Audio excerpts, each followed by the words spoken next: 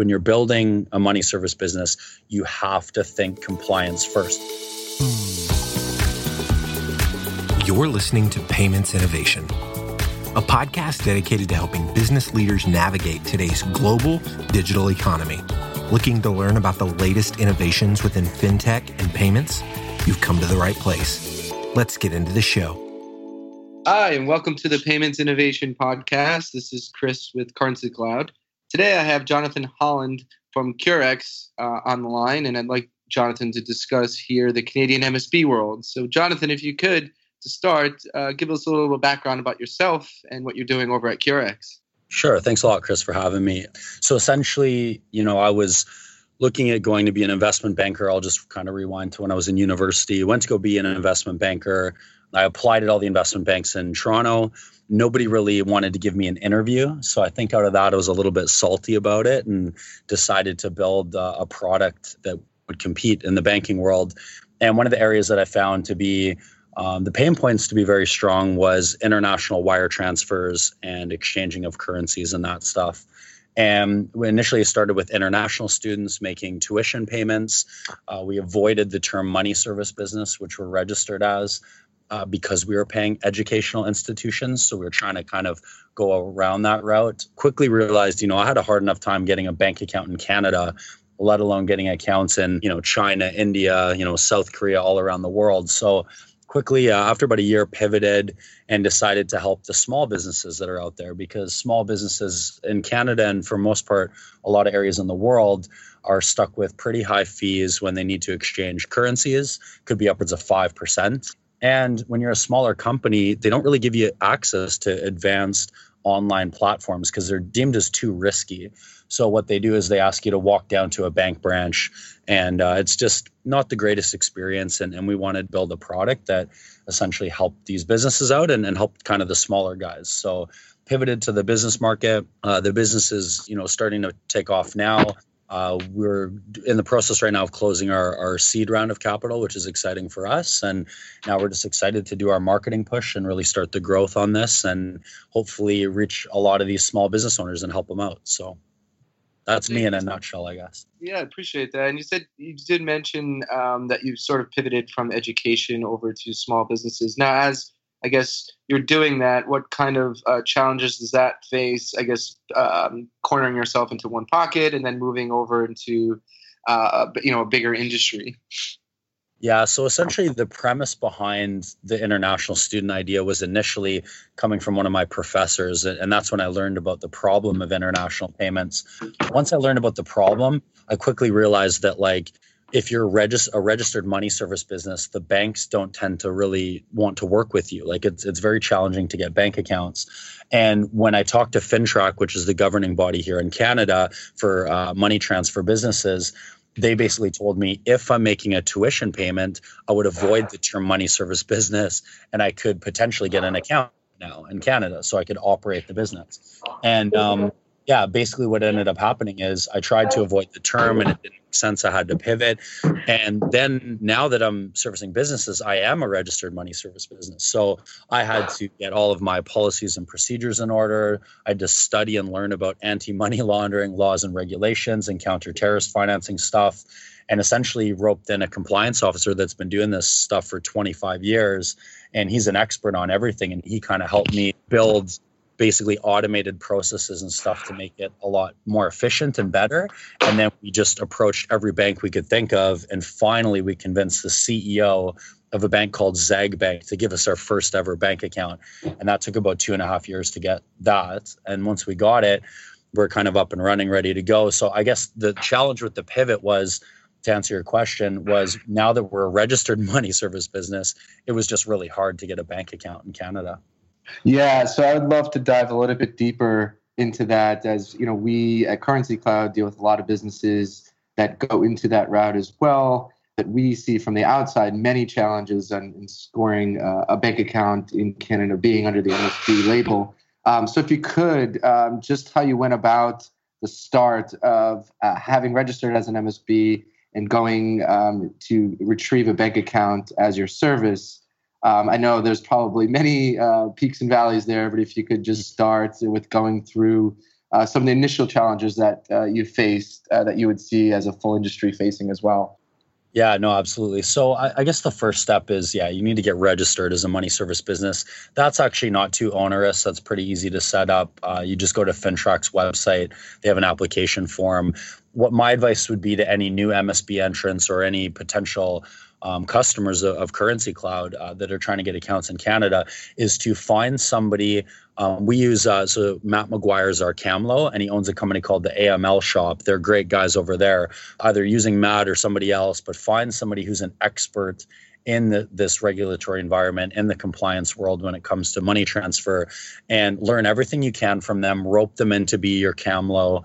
And then that way, when you go to the banks, you have a lot more credibility. Like when you're building a money service business, you have to think compliance first, because even though you want to think about growth and building great tech and everything, and you do need to have that as well, I think, to build, a successful money service business in this day and age. But you always have to think compliance first to make sure that all your ducks are in a row. When the bank asks you any questions, you have all the documents that you need prepared. The more preparation you do and showing that to the bank, I think that's the best way to give them kind of confidence in your ability. And that takes a lot of risk off the table for them. I think that the banks, especially the big five, they have so many businesses they're working with. Money service businesses are just some tiny little segment of, a small industry in their eyes. So like not a lot of people are familiar with it. Compliance will shut it down right away. So you have to kind of educate them and help them understand that, we're not some sleazy pawn shop on the corner that's, and I'm not saying pawn shops are always sleazy, but, on the corner that's accepting cash from potentially drug dealers and stuff like that. If you build a technology-based business that doesn't accept cash and you're dealing with legitimate businesses or legitimate, well-known individuals that you can transfer money for, that takes a lot of risk off the table. So once the banks, I think, start to understand that, then they're more open to it. The other problem within Canada is not too many banks are open to even working with companies like this. So we started with Zag Bank, got accounts with them. Then we got several other accounts. After we get the first one and we're operating, people tend to want to work with you after that. But the big banks are still it's pretty lengthy process. Like I know BMO's openly accepting applications. There's a cost involved. I think it's upwards of $3,000. It's definitely a challenging environment, but the best thing that you can do is, like I said, like get an expert in compliance on your team. Really make sure you do a great job of tracking everything, all your processes. And if you have all that in a row, when you go through the deeper due diligence, I'm sure at some point a bank will probably, open their door to you. And it's sad because, the industry shouldn't be this closed off, I don't think. And it actually, doing this whole, that's, globally they call it de-risking and everything. It makes it a more dangerous environment. Like then you have MSBs going underground, starting to deal with more cash or something. And you probably end up with more criminals out of that than you would if you actually, oversaw these businesses and made sure you had, the department there to kind of make sure everything's in order and everything's done correctly. So I'm hopeful that things will change in the future when they see more business models, like with Currency Cloud services. It's phenomenal for great technology-based businesses to come in. I think once the banks see more of that, I think that, that will help build confidence, and then hopefully the industry grows more, and ultimately it helps the consumer, right? We're all trying to build a more automated, efficient system, and that way we can pass down those savings to the customers, and then, they're not paying these, high fees that they're stuck with today too. So. Yeah, no, I appreciate that. And, one of the things that I guess that we're seeing as an overall industry is that, as you mentioned, there are numerous different types of business models in the MSB market. So do you see a need or a value of categorizing MSBs so that the banks are seeing them as a different risk approach going forward? Or do you think that's something that it would be off the table for them? Because I think for the industry-wide, it's a completely different business model from, a pawn shop collecting cash to do transfers, or, something like yourself taking wires and then moving them across border. Yeah, no, that's a really good point, Chris. To be honest, that would make a lot of sense, right? You should categorize the MSBs into different risk levels, right? Like you would any other client. I guess currently the banks are just saying extremely high risk, and then it gets taken to the compliance team and they typically say, oh, it's an MSB, we don't touch it. Like they'll just shut it down right away. But yeah, if you can prove to them that your business model's, a lot more sound. There's less risk involved in it. I think that they should pay more attention to that. Like I mentioned before, like we have this oligopoly in Canada. So you got the big five banks. They have a ton of other businesses they work with, lots of other lucrative, businesses they can go down. Money service businesses just seem to not be as attractive to them in general. Ultimately, it's a little bit, challenging for them too, because they have to have a business case for it. I mean, on the one hand, they're regulated, so they have to give bank accounts to presumably everybody is what they're supposed to do. And then but then you have this business coming in that's kind of undercutting an area of their business as well. So like, it's a tough situation, I think. And that's why I think it's important to find those kind of smaller banks that are hungry for business, that want to innovate and want to, build better fintech products out there. And then those banks tend to be more susceptible to this. And I'm hopeful that the big banks will come around. But so far, we haven't seen too much of that. So hopefully, maybe with more suggestions like what you just said, Chris, maybe the banks will be able to categorize risk differently. And then hopefully, different MSBs will be given opportunities like they should, right? And there should be more competition for me in Canada too. I mean, we've built this kind of fintech automated style MSB, and there's not a lot of competition here for us. So I guess in a way it's good for, the business and myself, but I would like to see more competition in general, because I ultimately just want to help people. So it's better to have more entrants in the market, because the more competition you have, it'll drive prices down and it'll just be better for the overall consumer. So that's kind of the end goal to this, is to really just help the consumer. So I hope it happens. I hope they do start categorizing it differently, or opening up new accounts for new entrants that are coming in too. Yeah, we do too. It is the more we see these business models coming about, I think at some point there has to be this necessary vertical for this, this MSB world, this internet MSB world, rather than the brick and mortar MSB world. So I did want to discuss before we close your client base. So you did mention that you pivoted over to small and medium businesses needing to do cross-border payments. If you can elaborate a bit on that, the type of clients you have and the type of prospective clients that you're looking for, it'll really help broaden the verticals for us as well. Yeah, no, absolutely. So I can't really speak to other countries because I haven't had the time really to do analysis on our global expansion. But within Canada, we realize there's a really large, but it's a very niche market. And what we call it is the micro-sized businesses. They're companies that are typically less than 5 years old. So they're early companies in the bank size. They don't have predictable cash flows or like strong revenue growth yet. And, maybe 5 million to 10 million or less in revenue, and 10 employees or less. So these companies tend to be underserved because the banks don't want to give the advanced online platform to them, because they don't have the proper risk models to manage it, like the automation of their risk models and everything. So instead of taking on that risk and servicing that market correctly, they're basically saying, go down to the branch so we can ID you in person when you're sending a wire, and then we'll have them do the fraud checks and everything at the front lines at a teller.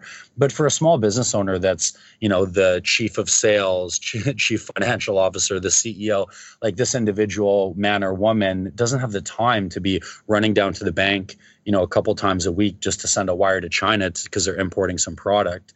You have to build a more efficient system for them and allow them to, have that level of convenience. And then as well, the fees tend to be really high for smaller transactions. And ultimately, it makes sense when you have manual intervention, because, taking, for example, 1% of a $10,000 transaction is only $100. But when you get into the bigger size transactions of $100K or more, the revenue tends to be a bit higher. So it makes sense to charge more percentage for the smaller stuff when it's a manual process, but especially with Currency Cloud's automation that you guys have provided, I mean, with that level of automation, there's no reason why you can't pass down those savings down to the smaller guys as well. So we're just fortunate that we can come in and kind of, help that niche market that tends to be underserved today, at least within Canada, for sure. Makes a lot of sense. Well, Jonathan, I appreciate your time today. A lot of knowledge here for our guests. I guess last to wrap up, what's the best way for customers to contact you directly? They can go to the website, and if you're a customer and you're looking at signing up, it's curex.com. That's curexe.com. And you can give us a call too if you'd like. It's 1-888-928-7393. So you can give us a shout or just, hop on the website and register, and then we'll contact you directly after that. So perfect. Well, thanks again, Jonathan, for your time. A lot of good knowledge here for future prospects, especially in Canada. So thanks again for your time. Yeah, no problem. Thanks, Chris. Currency Cloud is an online payments company that makes international money transfers fast and simple for businesses. We're building a borderless future where international transactions are seamless for a better user experience. Discover the world's most trusted payment platform and our toolkit of developer-friendly APIs at currencycloud.com. You've been listening to the Payments Innovation Podcast. To ensure that you never miss an episode, subscribe now in iTunes or your favorite podcast player. Thanks for listening. Until next time.